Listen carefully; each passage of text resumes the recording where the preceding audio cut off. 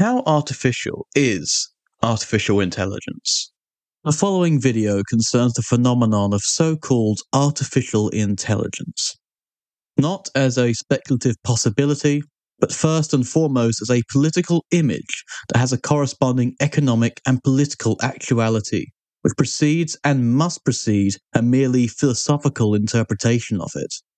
In brief, the autonomy of artificial intelligence, that is, the self part of its supposed self-organization, which as we all see is often touted as becoming autonomous even from humanity itself, is a pure mystification.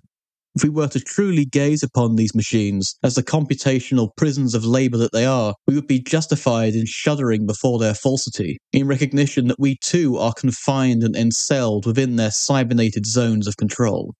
The following discussion is not an argument, a disputation, or even a call for debate, but a polemic against the ruling class of our cyberpunk present, before the act of philosophy proper can begin, the formation of concepts in a manner hostile to the order of things.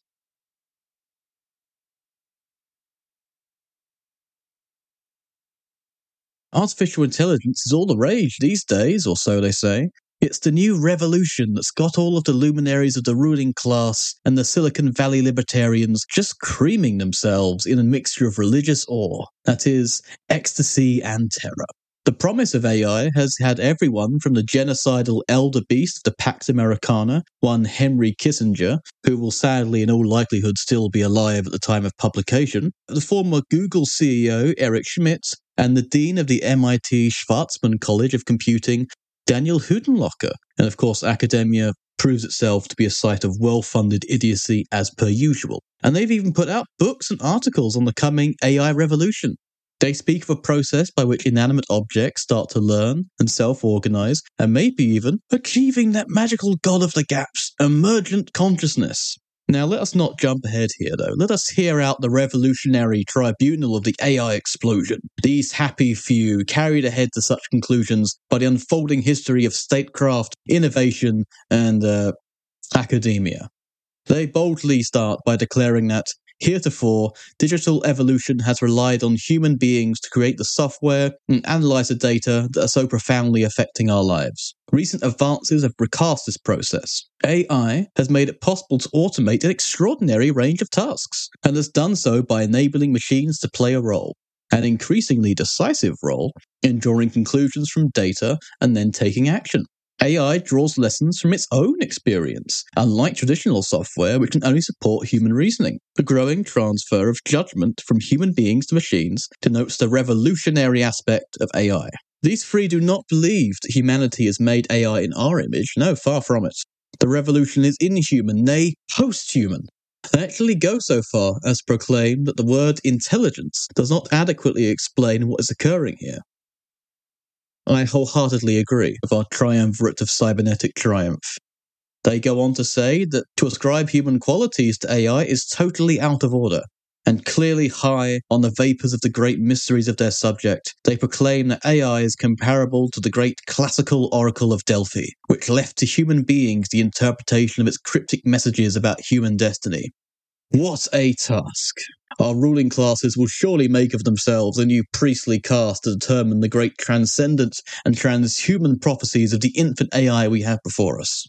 The trilogy of manic mysteria we are thinking of here have provided their own examples of the AI revolution, and it's not too hard to see where Kissinger was clearly in dictation. They speak of the challenge AI poses for national security, because they have already assumed its novel creativity. It's the hip new thing, you see. The Butcher of Cambodia writes that if AI develops new weapons, strategies and tactics by simulation and other clandestine methods, control becomes elusive, if not impossible. The premises of arms control based on disclosure will alter. Adversaries' ignorance of AI-developed configurations will become a strategic advantage, an advantage that will be sacrificed at a negotiating table where transparency as to capabilities is a prerequisite. The opacity and also the speed of the cyber world may overwhelm current planning models. Henry, you elder demon of empire, isn't that what you'd all want? A weapons system that is smarter than you, which you can't control, and which therefore absolves you of all of your genocidal guilt? These people believe they are halfway to Skynet, as if Kissinger himself was not a cog in a machine which to this day wages automated and mechanized war that seizes humanity. Then again, this is a risk denying Henry the agency that he so desperately wants to deny of himself, that he will always be an enemy agent. The second example follows from Schmidt, of course, on behalf of the Google Home and Amazon Alexa, those great data harvesting convenience machines. He thinks that people will start to treat digital assistants and AI pets like humans, and so we will acquire an intimacy with machines that equally grants them an unlimited surveillance capacity. The cheek of this fucker is astounding, and to claim that AI is doing all of this of its own accord, self-organizing, self-arranging, whilst he has been the person who's been shoving it down our throats for God knows how long in the name of his own financial and class interests. Once again, we have a man who alienates his entire role in all of this, as if his intelligence was the real thing that was artificial, and that the AI was pure self-organization unburdened by humanity. The following section is clearly Huttenlocher. He worries about diminished trust via inauthentic news and videos, in the new possibilities it opens up for terrorism, and in the weakened democratic systems due to AI manipulation, and perhaps even a reduction of opportunities for human work due to automation. Now, this third horn of the Trinity is clearly an administrator of the Academy because he accepts the automation of teaching as an inevitability, which conveniently rids him of those pesky labourers, and instead concerns himself with regulating it. And of course, people like him will have to be the human vanguard. Every horrific new regime needs a collaborator to calm the beast down, eh? It takes all this for our three fountainheads of the future to declare that the AI revolution is the greatest philosophical shift since the Reformation, where the unifying ideas of Christendom shattered and the intellectual world, which apparently does not exceed the borders of Europe, unsurprisingly, required the scientific rationalism of the Enlightenment to recover itself. Yet, no Kant or Hegel should be enough to conquer the philosophical rupture that AI has bequeathed to us, as they conclusively prophesize that the phenomenon of machine that assists or possibly even surpasses humans in mental labor and can help predict and shape outcomes is unique in human history. The Enlightenment philosopher Immanuel Kant ascribed truth to the impact of the structure of the human mind on all observed reality. As they say, AI's truth is more contingent and ambiguous. It modifies itself as it acquires and analyzes data. It modifies itself as it acquires and analyzes data. Oh, at this, we are expected to be in awe at the task before us. How are we to be worthy of the coming cyber nation? How do we control our fear, become captains of our soul and our destiny once more, and seize the accelerated day before the AI revolution? There remains but one problem with this vision, however. It's all bollocks. All of it. These so-called people sit in awe at the inhumanity of the AI revolution when it is nothing but human. They worry about a world of work without the worker, but as Phil Jones pointed out in their brilliant book on the subject, the acquisition and analysis of data is anything but inhuman. Through new forms of so-called micro-work, where people are paid minimal amounts for tasks where they verify, edit, or produce data such as the checking of the veracity of search engine results, or identifying elements such as faces or cars in images. This is how datasets are produced. Many of these datasets are produced for companies like Clearview AI that train software on such data and sell it to immigration and customs enforcement in the United States. Who does this micro-work for? All sorts of people, from students, but increasingly those in refugee camps, those cast out by the violence of empire and contained in an indefinite hell by the violence of the border. I quote Jones here.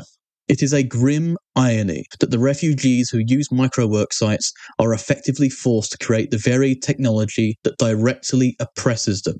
Artificial intelligence is not artificial. It is real, living, machinically enslaved humanity.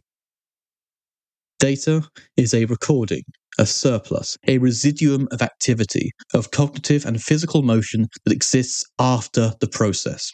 Data is dead labor that returns in the form of algorithmic systems of control and communication. Data is the hot new commodity with a speculative future. It has a fantastic marketing campaign that even its own sycophants such as our cadre of evil above have bought into, because they cannot confront the human element, which is inextricable from the process of production. They dare to obscure their own role in this, as well as the workers' role in this, because otherwise it would be the same accelerated capitalist monster as always. Data production may not always be backbreaking, but it produces a commodity which can be speculated upon and sold. Even in the imperial core, where consumption is itself considered an act of economic health, that our consumption produces data reveals it to be a production of a surplus that can itself be sold. The AI revolutionaries don't want it to be a political question, but they have sublimated it into how they will save themselves. They have told us a ghost story in order to inflate their bravery and to obscure the slave hidden within the mechanical Turk. On May 1st, 2023, 150 workers from ChatGPT, Facebook, and TikTok have unionized. Workers who the tech giants would rather you didn't know existed. That's the trick. They're not selling you AI. They never needed to. They sold themselves the image, and now they have to sell it to you to get you to buy in. The image of a future sells just as well as the real thing, and that is why they have no intention at all of delivering a future for any of us.